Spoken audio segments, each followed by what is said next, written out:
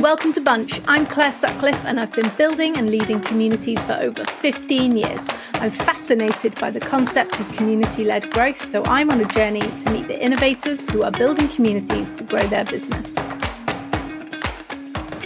This episode of Bunch is sponsored by Cause.io, a community reward and motivation tool to boost your company's growth. More information in the show notes. Hello and welcome to Bunch. Today on the podcast we have Max Peet, who is community manager at Superhigh and amongst other things, community lead at Creative Mornings San Diego. So welcome, Max. Thank you so much for having me. I'm very excited to be here. Thanks for joining us.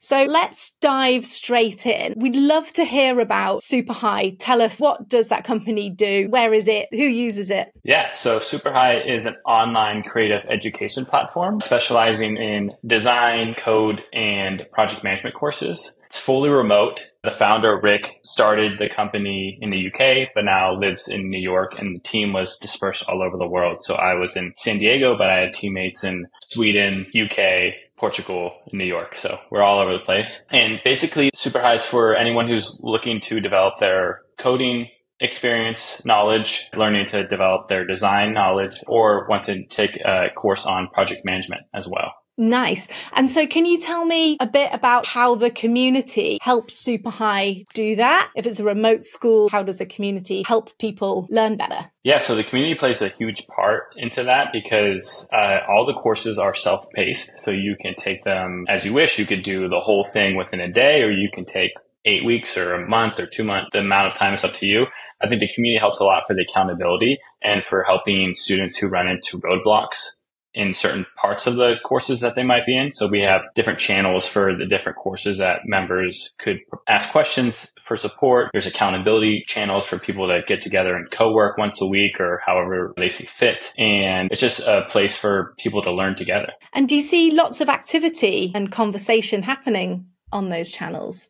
Yeah, it's pretty active every day, to be honest with you. We did go through a huge community migration from Slack to Discord this past month. So that has been a big transition, but there's still been activity throughout all that as well. And so when you're thinking about the success of the Superhigh community, how do you measure that? So we measure it a lot by retention. So our members sticking around and staying around. In Superhigh, you can sign up for an individual course, or you can sign up for membership. So you can pay a flat fee per year and access all the courses. So retention of keeping that membership for 1 year, 2 years, 3 years. And I think the community success is measured in, okay, are these members who signing up, who join the community? Because you don't have to. You get that invite to join, but it's not like a forced participation that you have to be in there. But the members that do join and want to be active and participate, are they renewing their memberships, or are they churning a lot? And what's the reason why? Is it just financial? Are they not getting the value of community or getting the support that they need? And so that's really the big focus of measuring success there. Okay. And how do you find out why people might be leaving? How do you get feedback from your community? We do a survey at the end of their renewal if they decide to cancel. Again, it's an optional survey. You don't have to complete this to cancel, but it's for us to get a better idea why members are canceling. So is it just a cost perspective? And they'll let us know. Is it something that they just didn't access the community enough or have enough time? And what those reasons might be. But it's just an optional survey at the end that we just like to collect from the members who are deciding not to renew their membership. Okay, amazing. I guess you have community members answering each other's questions and supporting each other as well. It's not just from you and the rest of the Superhigh team. How do you reward those members for their kind of effort in supporting their fellow learner? So when I joined the team in 2021, I built a Surprise and Delights program. So to reward members who are very active in the community, who are helping support one another, and to just send them a token of our appreciation. So we had a pretty nice budget for this. We had around $1,000 per month to spend on this program. And I was able to see fit how I wanted to reward our members. So if that was someone who just landed a new job, maybe we'd order them dessert to get delivered to their house, or got them a cake. Or we had this one member who was really helpful and setting up accountability sessions and answering other members' posts. And I just messaged them to just get a little intel, be like, okay, like what are your like favorite things outside of community? Like what are you really into? Found out they're an avid tea collector. So just went to a couple of tea sites and like bought some stuff and shipped them to their house. So it's just like little things like that. And they keep track of all that as well. I think that's really cool. Like I built this Notion database of all the members that we've given Surprise and Delights for, like what that reward was, and took a screenshot of their message back to me about like, oh, like if they were like super excited or surprised or thankful, and then was able to share that with our team so that they could see that too. And like kind of we can all celebrate together. That's awesome. How do you find more people like that person that you've just described? Because they sound invaluable. Yeah. Honestly, the community has been really helpful. Like there hasn't had to been a lot of like forced, like, hey, everyone, we should participate. And like, this is how you do it. It's just people just want to help out one another, especially in like the learning environment. So it's just mostly taking time to comb through the posts to see who's like responding, to make notes of like who is responding a lot or active or being really helpful. And then to remember that person. I think that was like the initial stages when I built the Surprise and Delights program, was to like comb through the community through the past months and past previous year to get more intel of like, okay, who's been like really active and participating, and how can we reward them for continuing to do that in the community. Okay, thank you. So Bunch is all about the art and science of community building. The art of community building, I think of that as being about creativity and intuition. So how do you use those in your community strategy? Yeah, this is a great question. I would say we use just a lot of seeing what our current members are up to and what their current needs are, and then using that to spark ideas to like build programs, to build resources around that.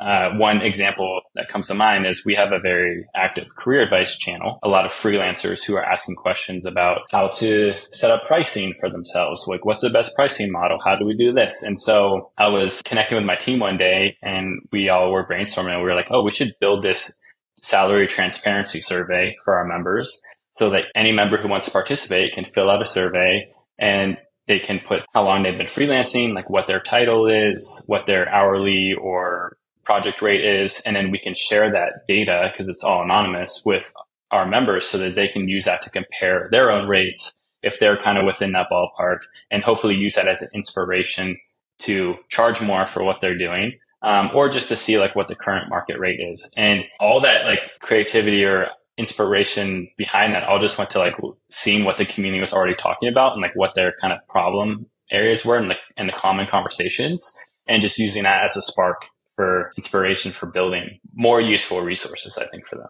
That's cool. Thank you. And I guess the other side of the art coin is science. So thinking about science, how do you use data to make decisions about how your community might grow or help its members next? Yeah. So when we were building a lot of the new programs at Super High, we used Common Room as our data analytics tool. And in that, we could see very common topics that were coming up. We could see members who were super active and participating in like what they were talking about and what channels they were participating in more. And so we used that for ideas to build ambassadors and like who we would reach out to for like our ambassadorship. We used our data a lot for, at least for myself, for helping with setting up user research to see like, okay, who is our most active users in these categories, and who are people that aren't as active, who are people that used to be active but aren't active anymore, and to kind of create separate buckets of people, members that I could reach out to for participation of these user research programs that we were building. So we use a lot of data for that. And we use a lot of data for the events and programming that we threw for our members. So like our members signing up and are they attending the events, and how long are they attending the events for? And are they filling out the survey afterwards for feedback, or we can get more data on how they're enjoying those programs. So we used it a lot to just, after we initially launched something, to like solidify like, okay, is this the right thing? Is this the right tool that our members like? And should we continue this? And then we also used it to build better programs, like I mentioned with the salary transparency survey. That was a common topic that was showed up, and we used that data to use that as the spark and inspiration of it. Nice. Did you find ways of gathering that data and information about how people are doing before they might leave? Or like, is there a regular way that you get feedback from your community? Yeah, so we did 2 surveys a year. I would say one in the halfway point of the year and the other at the end of the year. And we use that to more so for us to build programming to see how they're liking their experience, to see if there's anything that they're noticing that we just can't see because we have this community lens and we're just not through that member experience lens. We didn't really, to be honest with you, collect a lot of data beforehand on if members were about to churn or not, or if they were going to keep their membership. But I think this conversation is sparking some ideas of ways to doing that. And there's art, like, I think when we set up a lot of our surveys, we did it in a way like, okay, we're going to use Typeform. This is how we're going to do it. But there's so many cool community tools now that are coming out that like, there's other ways to like automate this and set this up and attach it to the member profile. So we don't have to necessarily go in a Typeform and then find them in another profile and like sync up those answers together. I think there's going to be an easier process to do this. Yeah.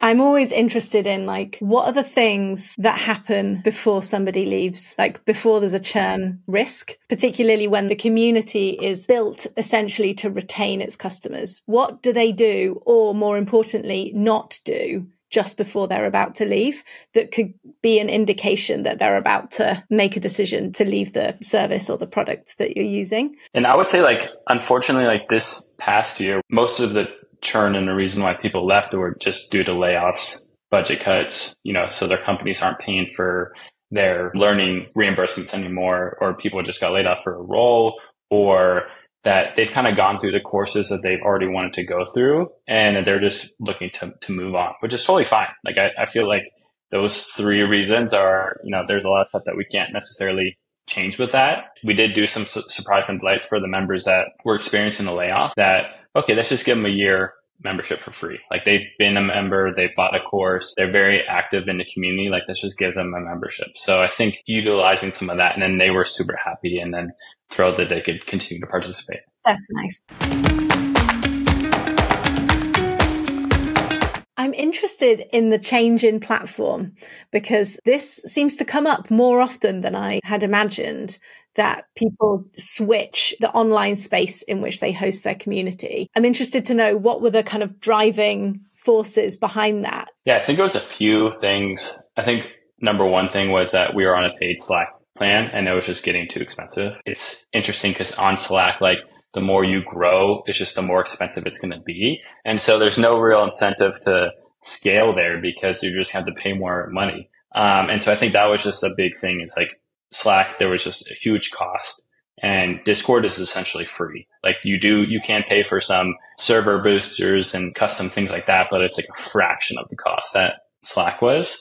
So I think cost wise, number one. I think number two was there was a lack of moderation tools available on Slack because Slack has made it known time and time again that, like, they're not built for a community. Like, they're not going to build their tools for a community. They're not going to update things for a community. Like, they're more focused on the workplace, which, my personal opinion, I think that they're really like missing a big bucket of not being able to like go in on community, but because there's so many communities that are built on Slack that they could just build tools to help them. But I don't work there. So I think that was a big one. In Discord, there's a lot of moderation tools that are available. There's stuff that you can build. There's special channel privileges that you can give certain members, so you don't have to like give them the whole access to your workspace on Slack. So there's a few things like that. And yeah, it was just a more custom way to build a community, but to still have it like focused on a chat platform versus moving it solely over to a forum.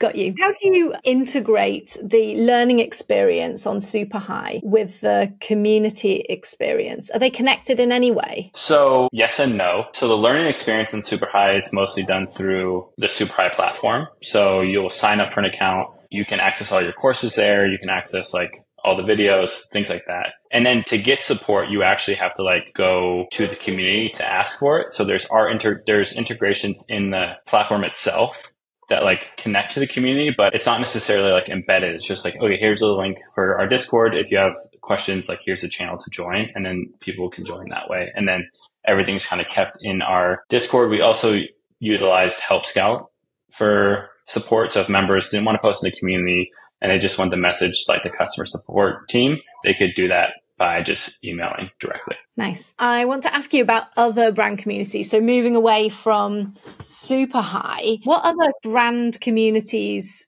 do you think are really interesting? Are there any that you're a part of that you think are particularly cool? Well, I really love Notion's community. And I know a lot of people mention Notion all the time as like the golden community. I just use a lot of inspiration from them for creating ambassador programs to we built a community hub for our Superhigh community. So a way to like house all the information. And I used Notion's community hub as like a huge inspiration for that, like how to gather the links, how to organize it so it makes sense and it's not overwhelming for the members. And so I would say like they're like a big inspiration. I'm also a fan of Strava's community, branded community. Like I use the Strava app to track my like workouts and walking and all that stuff. And it's really cool to see their community being built out. Figma is also a really big one. Oh, nice. What's going on in the Figma community that makes it interesting? What I think it makes it interesting is that it's just very helpful. Like the members there are like always like helping answer questions or supporting one another. I feel like there's a lot of cool linking between Figma and like the community itself. So like they'll bring in the community for like new product releases and new ideas and brainstorms. And I think that that's really cool for branded like community to do. It's like, okay, how can we tie in our members to like help build our product with us, to help give feedback that like, you know, we wouldn't be able to do otherwise. So I just love their platform. Like it's just so cool and creative. And it's just something that I enjoy a lot. Nice. I think it's much easier to build a really good, thriving community when you've got an incredible product. Oh, 100%. That people can be such fans of, like Figma, like Notion, honestly, like Superhigh. I'm such a massive fan. It's easier to get true fans that will go out of their way to advocate for you and to help you build your business up. Yeah. I mean, I honestly, and I don't know if this is a hot take or not, but like, if you don't have a great product, like, no matter the amount of work you do in the community, like it's just not going to work. Like the product has to be there. It has to fit. It has to like excite people. Otherwise, like just trying to build a community around something that isn't there, it's not going to move the needle the way you want it to. Like there's a lot of communities that are like, hey, we want to build something just like Notion and we want to do it just like this. And I'm like, you can try, but it's not as exciting. I don't think it's going to create that momentum. Like Notion really had the product to drive everything. And they built a community around that to like help leverage that excitement. But if you don't have that initial excitement, it's not going to be there. Yeah, I think the only exception to this rule is when the community is focused around a mission that the product helps achieve rather than like just the product itself. Notion is an interesting one. Its product is about productivity, a little meta, but it's difficult to get people excited about a mission around productivity, but people are very excited to use the tool and the tool is excellent. And you could see a world in which like if a community is based around healthcare, then the mission might be we're helping you and your community get healthy. And so maybe the product isn't as like innovative. Maybe it doesn't need to be because actually the mission is about helping other people. Yeah, like nonprofits, I think would excel well there. Yeah. Yes, in particular. Yeah. Max, what do you think the most important elements of a successful brand community are? I would say tying in the community as much as you can to product development, to get them involved with getting their insights, to build with them. I think that's one thing that Superhigh did really well is they incorporated user research into like literally everything that they built. All the courses, all the content. It was like, how can we talk to our members to see like what's going to be good for them and how can we get them involved in this process? So I think any brands that are looking to build community, looking to get those members involved through that process is super important because then they're going to feel like they're part of the ride. And then like they have actual stake in the game and then they're going to want you to succeed too, because they're like, okay, like I'm getting involved. I have these meetings. I've been talking to the head of product or even the CEO. And like, now I feel like really like attached to this company, this brand.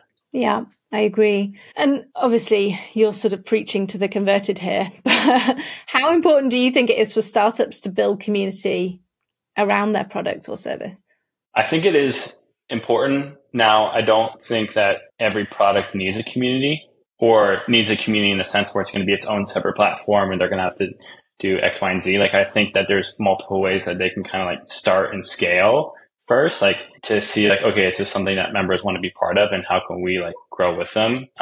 There's a really good example. I'm sure you've heard this, communities everywhere now, right? So it's not just a platform. You can't force people just to a platform. It's on social, it's newsletter, it's platform, it's the website, it's all these things combined into one. And so there's an example of like Lululemon doing this really well, where they have different objectives for members to participate in. Do they want to join like a run or a workout club? Do they want to see a newsletter that highlights certain members of the community? Do they want to? And so I think like creating different avenues when you're starting to think of a community and not just be like, okay, we need to build this platform. Like, no, like maybe let's feature member stories as a community initiative. Maybe let's just create like a once a month office hours product review for members who want to join and see how that does. And then we can kind of like scale to bigger things. And so I think that's probably more important in my recommendation to any startups or brands wanting to start communities. Like, okay, how can we start small and then scale that up versus being like, we need to buy the most expensive platform. We need to do all this research, because sometimes it's not worth it.